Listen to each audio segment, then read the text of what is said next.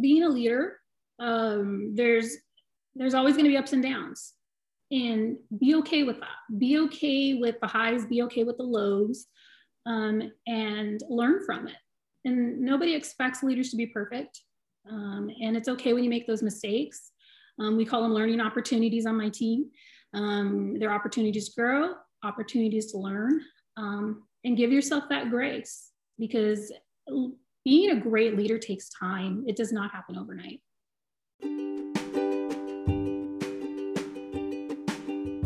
Thank you for pressing the play button and tuning in to Own Your Space. I'm your host, Jason Johnson. I really appreciate you being here. We are a community of leaders. Whether it's self-leadership or servant leadership, we are all here to grow and support each other in being better versions of ourselves. People first. We serve each other with love and compassion. We lean in. Just because something is, doesn't mean that's the way it has to be. Each week, I have a guest on who shares their journey. And in some episodes, I talk about my journey, my personal experiences. We support each other here. So thank you for being here. And if you would like to join our community, hit the subscribe button. And again, thank you for tuning into the show. And thank you for tuning into you. Own your space.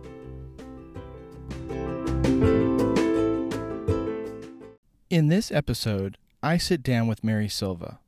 I invited her to the show because she inspires me. She's a single mother who's been raising her son for the last 15 years, moving up in different leadership roles, all while continuing her education, earning 2 master's degrees in communication and human relations. She's passionate about people, not only about their professional development, but also their personal development. She truly cares about her team in a holistic way. I asked Mary about her journey, lessons learned, her development, her mentors, her goals, and who inspired her early on in her life. My dad worked so hard for so long. He didn't necessarily have the most education. He actually, when he first started working for Fry's, he was an apprentice. He had to actually learn a brand new skill, and made a career out of it for 40 some years. And the way he carried himself, the way people respected him and looked to him. He didn't work 8 hours. He would work 12, 13 hours. He worked on holidays and weekends. He just worked so hard. And I just always admired that about him. And I remember him coming home and he was tired. But we were always provided for. And when we would go to the store, I remember going like on Saturdays with my mom to go grocery shopping. And my dad would always come out and we would go like to the snack bar and we would sit down and get a pizza. And everybody would walk by my dad, would like shake his hand and smile and talk about like, how, a great guy, or they would joke around. And you could just tell there was this level of mutual respect. And so I just always admired that. And, I decided early on, whatever I wanted to do, my dad would say, just be the best that you can be, work as hard as you can at whatever it is you want to do. He would tell me growing up, as I got into high school, if you want to be, a sanitation engineer, then be the best sanitation engineer. You want to be, if this is where your heart leads you, then, you got to work at it, but be the best at it. It doesn't matter what you want to do. And so I've always just kind of taken that with me, whether it was sports or, going to school or being a parent. Like that's just always been kind of like my mentality and drive, that I want to be the best, knowing that you're going to fail. But as long as you put that effort in, the good things are going to happen. Yeah, that's awesome. And, for full disclosure, I know your dad very well. And he's been a father figure to me at a time in my life when I needed him, and selfless, hardworking, and obviously just a wonderful role model, wonderful man. Yeah. Yeah. So how old were you when you felt like you kind of stepped into this leader role? Was there kind of a time in your life that kind of clicked for you? Probably, I would say in my early 20s, and definitely, actually started becoming a manager in movie theaters very, very young, very early on. I think I was about 20 when I became a manager at a movie theater. And that was kind of like my first, taste of kind of what it's like to lead people and be responsible for other people. And when you're just a few years removed from the average age of the workforce, it's definitely interesting. And how to, you've got to learn how to separate yourself and adjust, and you can't just react and respond, how you normally would when you talk to them. But I would say for me, the biggest time that it really started to click was when I got pregnant with my son. I realized, okay, there's so many things that I'm going to be responsible for. And I really need to learn, is this the route I want to go and be in management, or is this something I want to go a different path? And so for me, it was right around the time that I became pregnant with my son, where it was like, man, I definitely enjoy helping people and working with people, and I want people to be successful. And so I decided this is where I kind of want to stay. And it really just kind of went from there of, a year later, 25, being a senior manager. And then about 18 months to 2 years later, I'm a general manager. And, being responsible for over 130 people, and having, multiple senior managers and a management team of 20 plus. It's a lot, being 27, 28 and dealing with all of this was a challenge, but I loved it. I loved seeing people grow.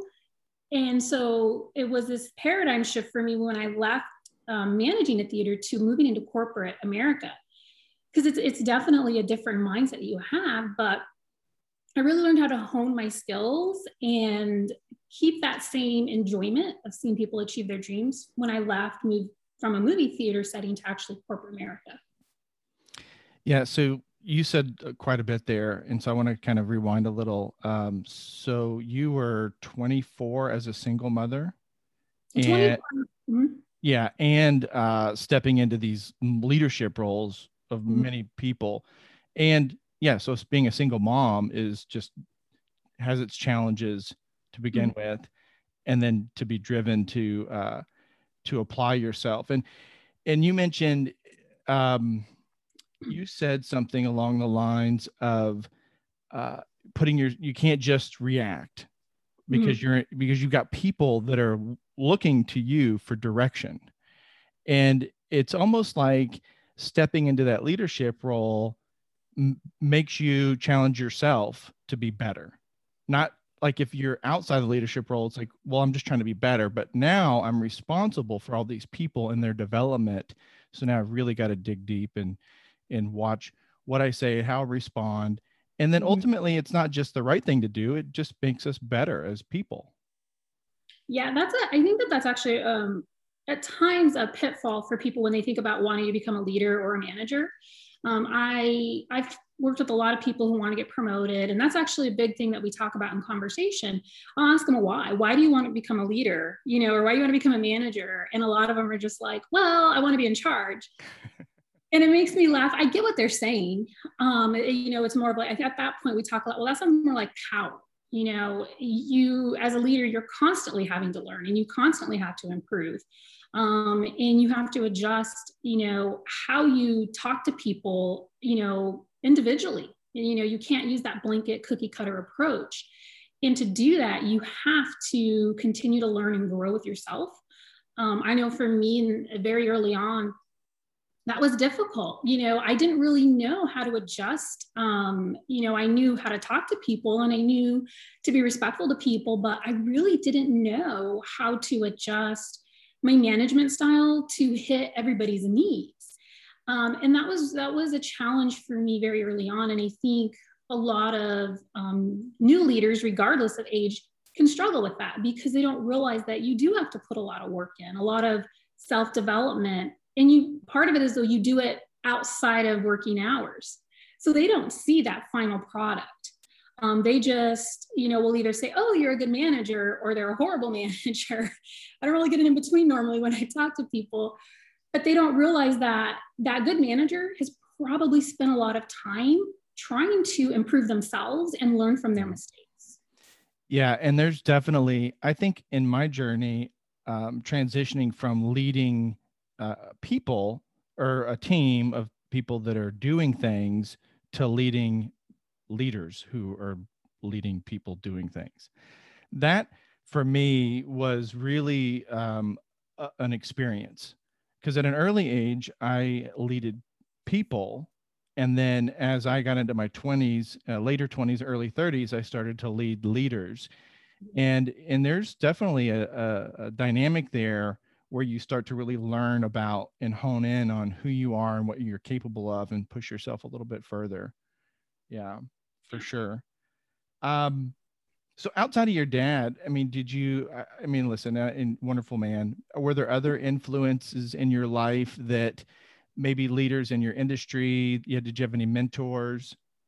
Yeah, I've actually been very blessed and very lucky. Any company that I've ever worked for, I've had some really strong mentors. And they would always crack up because they would tell me one of my strengths is I was quick to identify people that could help me become better. I was quick to recognize areas that I knew I needed to work on. And so I would try to latch on to people who displayed that quality or had that, and really just try and be like a sponge with them. And one of the leaders, and it's funny because when I think about the leaders, they are so different. So when I worked at the movie theater, I actually had this amazing, amazing mentor, and his name was Tree. And he was a very quiet man, very quiet. And me and him could have been more opposite than you could possibly think about, because I am not the person to be super quiet. And I remember a lot of times people would struggle with him as a leader because they just didn't really, because he was so quiet, they never felt they knew what was going on, or if they were doing a good job or not. And I'm like, oh my God, he's an amazing leader. He was a quiet, strong leader, and he was super supportive. And he would, anytime I'd make a mistake as a young senior manager, he would pull me in his office. And I just remember thinking to myself how amazing he was to give me grace. It wasn't like you're being pulled into the principal's office. It was, okay, so what happened? Tell me about it. Well, why would you do that? Or explain this to me. And he never once raised his voice ever to me. I remember always feeling like I would disappoint him, but he never told me I disappointed him. He never told me, you know, that was bad or you were horrible. It was, okay, well, now we know going forward, let's work on this, or let's be mindful of this. And he really kind of brought this new skill to me. It was very different, you know, this new skill of grace and seeking to understand a little bit more. And so I loved him, still in contact with him, you know, even it's been like 20 some years. And I just think about that a lot. And I actually, with my new team, I think about that even more so with the pandemic and how we've had to really have this paradigm shift on how we manage people, to where I've done a lot more of that. You know, when someone doesn't have a deadline, the grace of, maybe there's bandwidth issues, or maybe there's things going on at home that, you know, we just don't know about. So let's give some more grace. And, you know, to learn that at 25 and to still, you know, 15, 16 years later, be able to pull from that. He was an amazing mentor. And I have an amazing mentor now. Currently, I work with Amazon. And he has just been instrumental in really helping me find my voice and figure out, you know, how to share what I bring to the table, and to be heard, and to be, you know, to recognize that it isn't always in corporate world. It's very different, but it isn't so much about being liked, but, you know, being respected with your peers, being respected of what you bring to the table, and valuing, you know, difference in opinions. And he's really just helped me embrace a lot of that. So I'm very grateful for him. Yeah, it's so important. You know, diversity and inclusion is a big part of my world. And, you know, I hear a lot of people talk about it and use the phrase diversity and inclusion. And sometimes you don't know if it's, hey, I just need to check a box, or do they really embrace it? You know, Yeah. and I think that wholeheartedly, we become better, not just individuals, better organizations, a better world when we totally embrace it, because people grow up in different atmospheres, different settings, and they have different perspectives. And the more perspectives that you can bring into a team, you're just going to knock it out of the park, because it's just, everybody has ideas, and you don't always see things the way somebody else sees it. And, sometimes we think, oh, my way is the right way, or this is what I've known. And part of becoming a leader is really stepping back from getting out of your own way, letting kind of this breath of fresh air come into the mix and say, wow, I didn't really see things that way. And by the way, that represents a good majority of people. Yeah. Yeah. In No, fact, and I think that's huge that people don't realize. yeah. One of my favorite quotes from Maya Angelou is, I've learned that people will forget what you said, people will forget what you did, but people will never forget how you made them feel. And I just love that quote, because it's true. And you talked a little bit about it just being respectful and letting people kind of use their voice. Because I know when you said one of your new mentors, or one of your mentors, kind of has helped you learn to find your voice. And my first thought was, I've known you for a long time and you've never had a problem finding your voice. But I think what you meant was really honing in and dialing into that, and just kind of in a broader spectrum, just kind of learning how to navigate through situations. Yeah, and the corporate world is very different. And working at the movie theater for as long as I did, it was locally owned, still kind of small, moved to 5 states, but still it was that, hometown mom and pop kind of like, homegrown raised company, which, I'm very grateful for everything that I learned from there, but it's very different when you step into the corporate world, and how fast things move, and it is interesting because people who do know me know I have no problem speaking up. But when you're in a room with, it can be very intimidating when you're in a room with people who maybe have been doing this for years. Being an outsider coming in, maybe this wasn't your specific career path, but based off of skills, they saw something in you and they brought you in. And you don't know the relationships, you don't necessarily maybe know the full culture. And you're, and being a woman, even sitting at this table with a lot of men, sometimes you have to approach it differently. And so I do a lot of like listening, and just kind of taking it in and trying to pick my moments as people get to know me. And that was something my mentor really gave me some great ideas on how to handle that. And just really pushed me to speak up. And when they were in meetings, they did something that just, sometimes I would kind of get emotional later, and I'm like, I kind of teared up because he would always make a point after like we would be in a meeting, and of course virtual, which everyone knows is hard to chime in. Speaking of delays, he would always call on me. Hey, Mary, what's your thought? Hey, Mary, what do you think about that? Or do you have anything or ideas? And what he did is he was just giving me permission, where even though I didn't need it, he was opening that up. And I've been with Amazon for over 3 years, but that opened something up in me that I took away and would do on my team. When I recognized in somebody who wasn't speaking up, I would say, hey, well, what do you think? I would go around the room and ask everybody. And that really helped. And I think it also, again, continuing to build yourself to be a better leader, and recognize that, not everybody's going to have that same confidence to speak up. But as people started speaking up, they had some great ideas, but they just were nervous or didn't know how to share that. Like they were waiting for that permission. Yeah. And you mentioned being a female sitting at a table with a bunch of men. And I've been in corporate America for 20 plus years. And sometimes as a man, I forget that. And I remember being in a situation where, because I worked for an outsourced service company. And so, many, many years ago in my career, I had flown into Seattle for an interview to help manage a big client. And I found myself in a boardroom being interviewed by 3 women. And then up on the screen, there were, so I was in Seattle physically, but there was 3 TVs. There was a woman in New York, a woman in Chicago, and a woman in Dallas. So here I am in a room with 6 women, and it really shifted for me. And I felt out of my element. And that moment kind of clicked for me, like, wow, I've never really considered this until I was in that situation.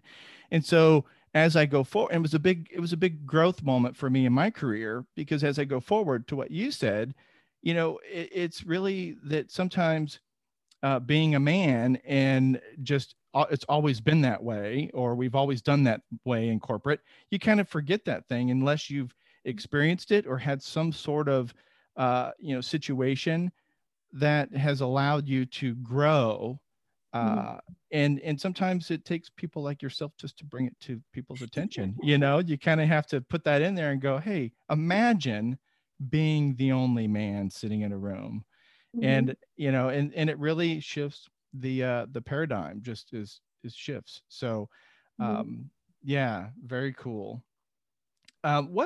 What's a challenge that you've had to, like a life lesson in your leadership development growth that you had to overcome that was one of those, you know, eye-opening moments?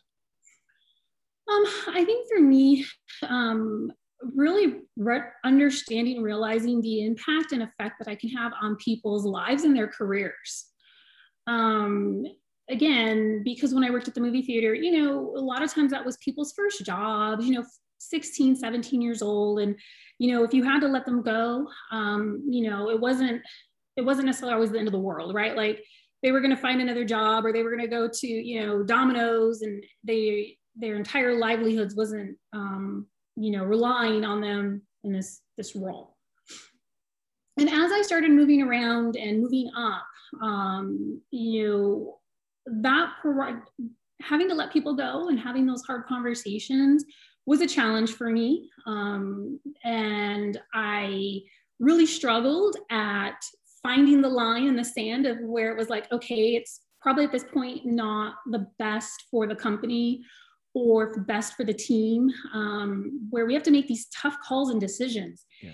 And for me growing up, you know, we weren't the richest family by any means. And so like, I always would think about, like, my dad lost his job, like, I don't know what would have happened to us, you know, or my mom lost her job. And as I became a parent, even more so, I just really struggled with, how do I help people who are, you know, doing well, to either help them improve themselves, or sometimes have to make that hard call. And I would avoid it. Very early on, I would avoid it, because it was like, I mean, I need my job.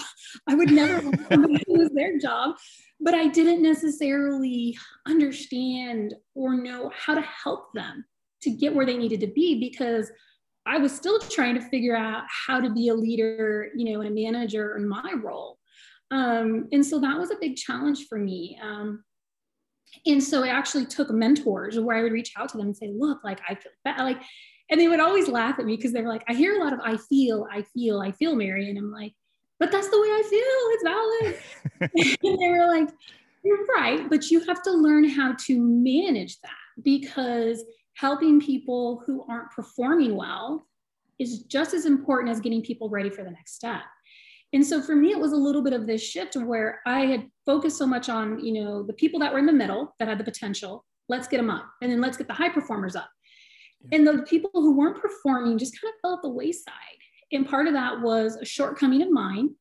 And so now I look at people from a holistic standpoint. And then the first thing I say to myself when we get to those points with low performers is, you know, what have I done to help them?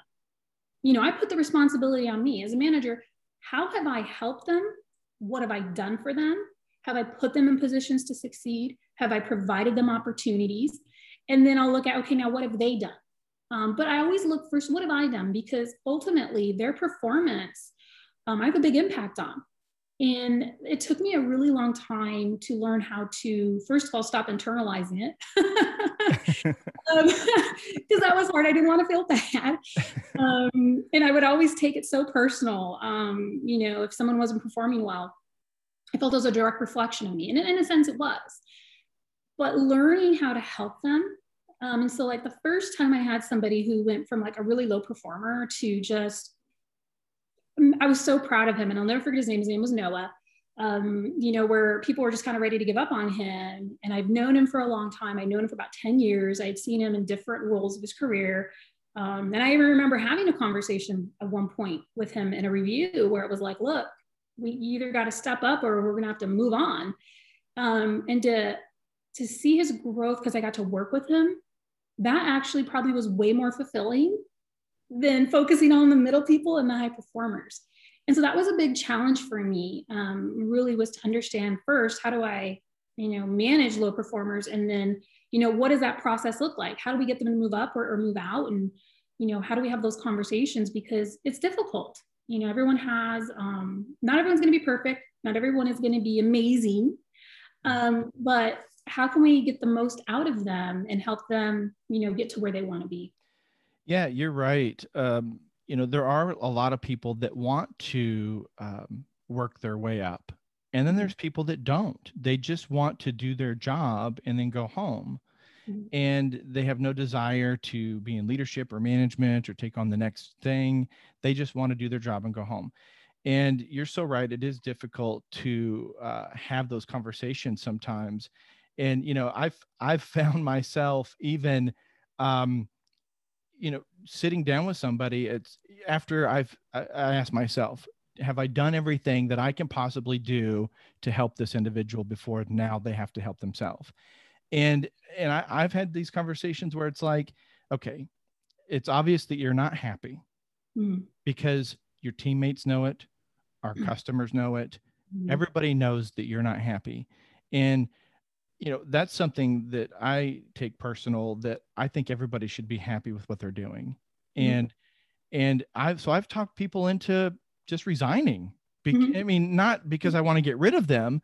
It's listen, you're here and you should be happy. So if you're not happy here, then you've got to figure out what that means for you and be happy somewhere. And then at the end of the conversation, they go home and they reflect, or they come back with a new attitude, or they hand you their resignation letter. I mean, but at the end of the day, if you're in a position that you don't like and then it's not doing you any good. It's not doing anybody any good. Yeah. And it's hard to do that sometimes. Like I remember the joke used to be when I worked at the theater, because we have team meetings where, bless their souls, they would get up at like 7:00 in the morning, and we would have an all team meeting. So you have like, about 80 to 100 people in an auditorium to kind of go through different things. And one of the things I would say to them, and my managers would always laugh at me because they were like, man, that seems so harsh. I would tell them, hey, look, like, this is kind of where we're going. This is where we're headed. These are the things we need from you. These are the expectations. And I would tell them, hey, and you know what, if that's not something you want to do, that's okay. And that means this isn't the place for you. And, it's okay. But I would tell them why it was okay. Like, this is why, because, we don't want you to have a bad feeling, or, we don't want you to have to worry about, how the customers are with you. It gave them almost like permission to make that decision. And I normally would get a couple of resignation letters, after the meeting. They would come home, and before their shift, they would turn in their 2 weeks. And my managers would be like, I can't believe you did that. Like, you can't do that. And I'm like, well, why would we want somebody who is going to be here that doesn't really want to be here? Like, that's not going to benefit anybody. And I'm no ill will. Like, I'm grateful for them, and I respect that. It's hard to kind of look at yourself and say, hey, I need this job to pay a bill, but I hate it, or I really don't want to be here.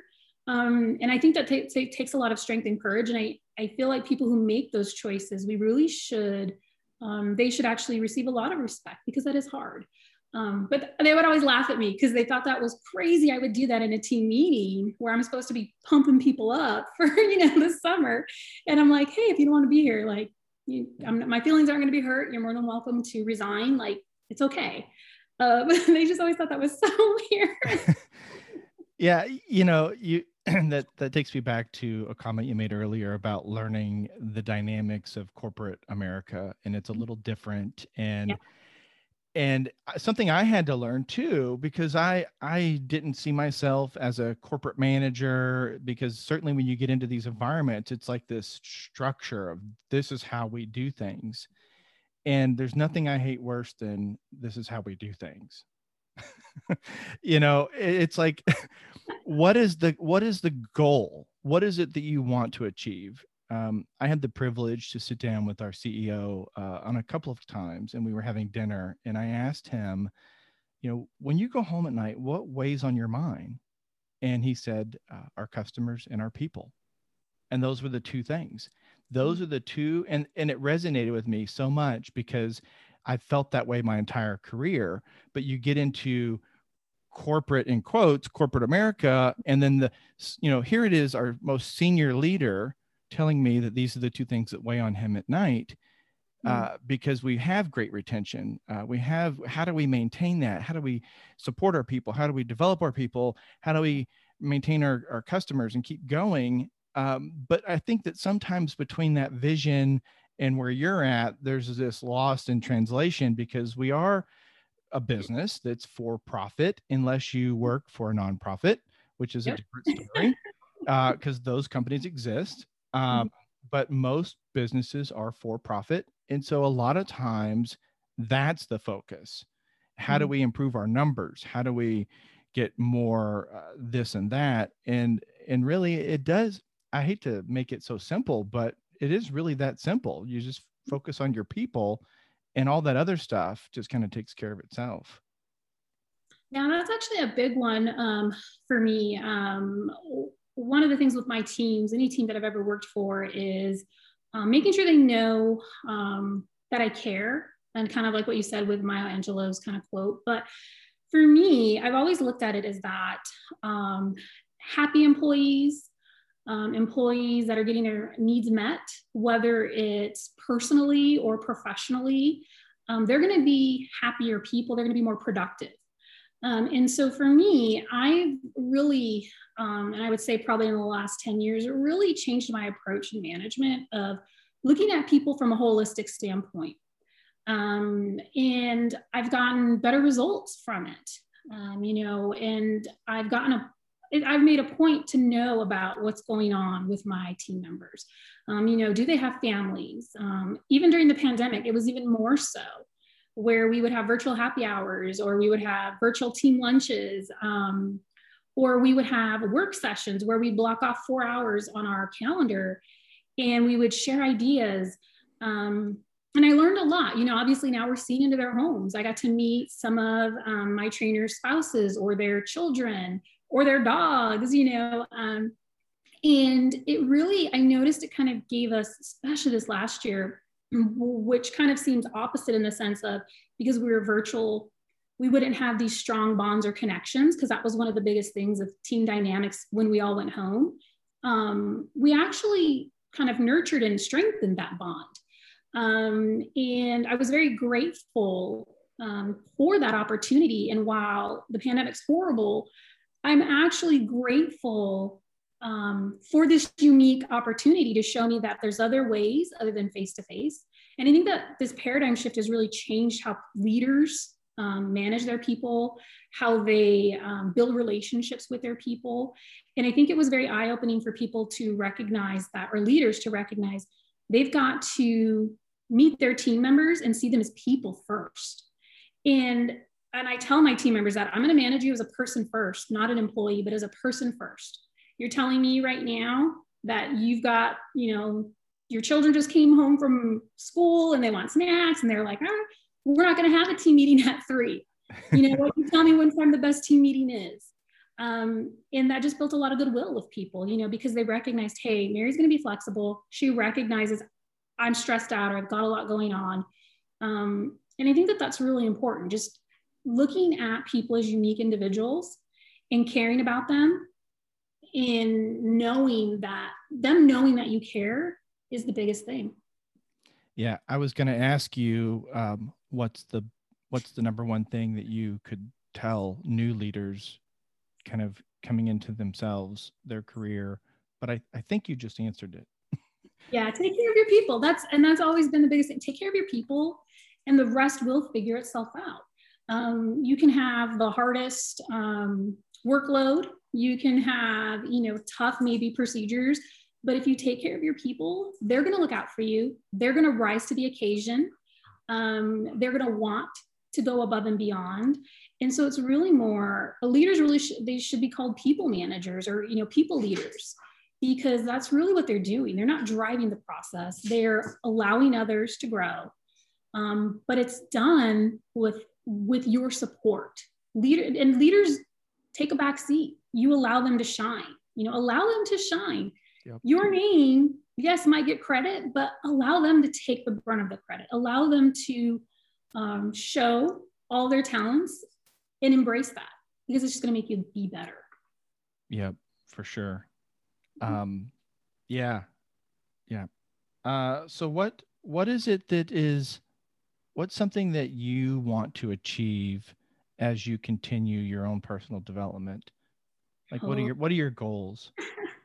So some of my personal goals, which knowing me, you'll probably crack up, but eventually I would like to get my doctorate in leadership, organizational leadership. That to me is something I want. I got to wait until my son kind of gets through high school and college, and then it'll be my turn again to be able to go back. But for me professionally, I want to actually get into more of talent leaders, being able to work and train leaders. Currently, I'm a part of learning and development in Amazon, where I help, more of like the team members, get them to upskill, get them, learning their new roles. But eventually I would like to actually train leaders and be a part of that and help work through that, because I never had anything like that. And so I just think about, man, I probably would have been even more of a powerhouse had I had more of that training early on. So I definitely want to share that and kind of move in that direction personally.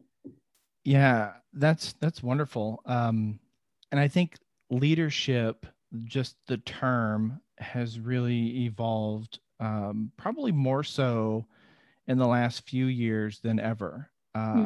I remember early on in my career, I used to have a weekly management meeting where I would get with my department managers, and we would discuss, what's kind of going on in everybody's role, right, in their departments. And I shifted that to a leadership meeting. So I still have the same weekly meeting, and it's more about not necessarily what's going on, but what are you doing to help the people that are either succeeding and supporting them to continue that, or what are you doing to help the people that are struggling and to support them and help them succeed? So it really is a mindset shift. We say mindset. Something that I've recently started looking at was heart set, because I lead with my heart, and it's different. I think it's a different dynamic than most corporate leaders in our industry or any industry, because it is about people first. And I don't know. I mean, you said it beautifully earlier, and I just don't know how else to say it. But you manage your people. You have some empathy and compassion for them, and understand that they are people and they have their lives and things that influence them. And anytime you can help them, kind of, I don't want to say let them off the hook, but help them navigate their own personal things, then when they show up when you need them, whether it's after hours or whatever, or during, work time. They really are kind of all in because they know you give a damn. Yeah, and I think that's where sometimes a lot of leaders fall short. Part of it is because you have to be vulnerable with them. And not everybody wants to be vulnerable with their people. And I get it. It took me a long time to feel comfortable to be vulnerable. My current team that I'm on, I would say with the pandemic, I couldn't have asked for a better team. Because it was really one of the first times for me too, that there were a lot of days where I was overwhelmed, and again, it was working from home, having, my son, needing things for me. And, all of a sudden, the pool stops working. And now I'm like, all these things that normally you don't work and you forget about. and you don't have to worry about. And so there were some times where we had some really big projects and things that I had committed to, I wasn't able to meet the commitment. And, you know, I was able and in a safe space to where I could say with my team, hey guys, I need help. I know I committed to this and I'm really sorry. I'm overwhelmed and I'm really sorry. I need help. And they were so graceful in that. And I think that them seeing, hey, even my manager is just owning and saying, hey, look, today, I can't do it today. And I'm not at my best. They respected it. And it opened up this whole new door with our relationship as well. But you have to be willing to be vulnerable and allow people in to see that. Otherwise they think you're a superhero. I was just going to say that we have these ideas of the senior leaders in our life. And, you know, and I mentioned earlier that I had the honor to sit with our CEO on a few occasions. And the first part of the conversation was about family and kids. And yeah, I've got a couple of teenagers at home and, you know, I'm going through this and I'm like, yeah, me too. And so, you know, like before this call, I was doing dishes and then I cleaned the litter box for the cats. I mean, it's just life. We're all, you know, human beings. And once you can establish that with your team, then it does shift the dynamic and kind of opens up things. And it's very refreshing.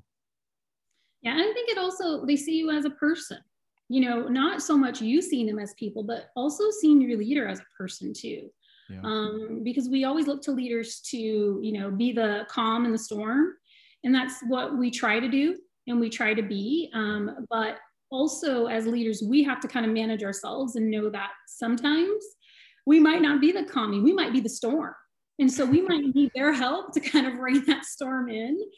And so, you know, it's taken a long time and you have to learn that. You have to definitely have that trust. And you have to be willing to take that first step forward to say that and allow yourself to be vulnerable. But yeah, that was another learning and growing moment for me to be able to tell them, hey, I'm not on my game and I haven't been for the last week and I didn't get this done and I wasn't as productive as I should have been. And they were just like, you know what? Thanks, Mary. We're so glad you said that because we've been struggling at times too. And I'm like, okay. And just their approach with me was a little bit different. You know, it wasn't like they just changed their perspective of me a little bit. And I think that sometimes we forget that as leaders, we need to allow our team members to see us as people too. So if you could go back to young Mary in her 20s, and what would you tell her as something that you've learned now about leadership that would have helped her? Be patient with yourself, that you're going to grow. You're not going to be perfect. You're not going to get it right the first time. And to give yourself some grace when you make those mistakes, when you react the wrong way. It's okay. You're going to learn from it. And I think that is probably one of the biggest things is just the patience and know you're not done. And you're going to grow from it. You're going to learn and it's okay to fail. It doesn't reflect who you are as a person. But when you're young, that's not something you want. You don't want to say you did something wrong or bad. You just want to think about all the good things you did. And just know that there's opportunity and good things that happen amongst failure. And just know that it's going to be okay. Just keep working hard and keep improving.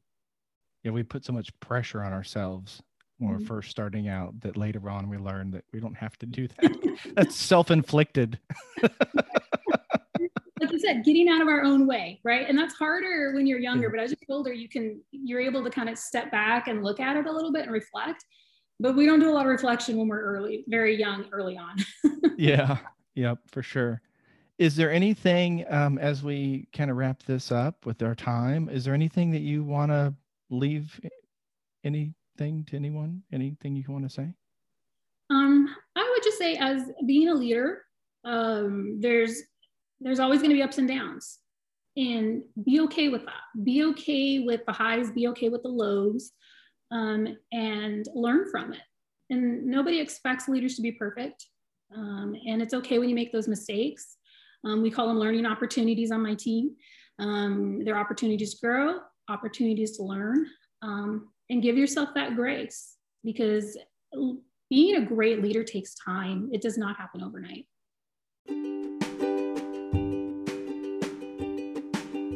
And that's our episode.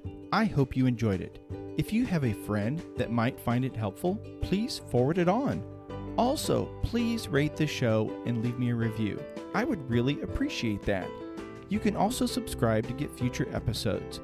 If you would like to share your story or just follow me on social media, you can find me on Facebook at Own Your Space Podcast or on Instagram at JTJohnson360. You can also email me, jason@own-yourspace.com. Thanks for tuning in, and as you go on your journey, own your space.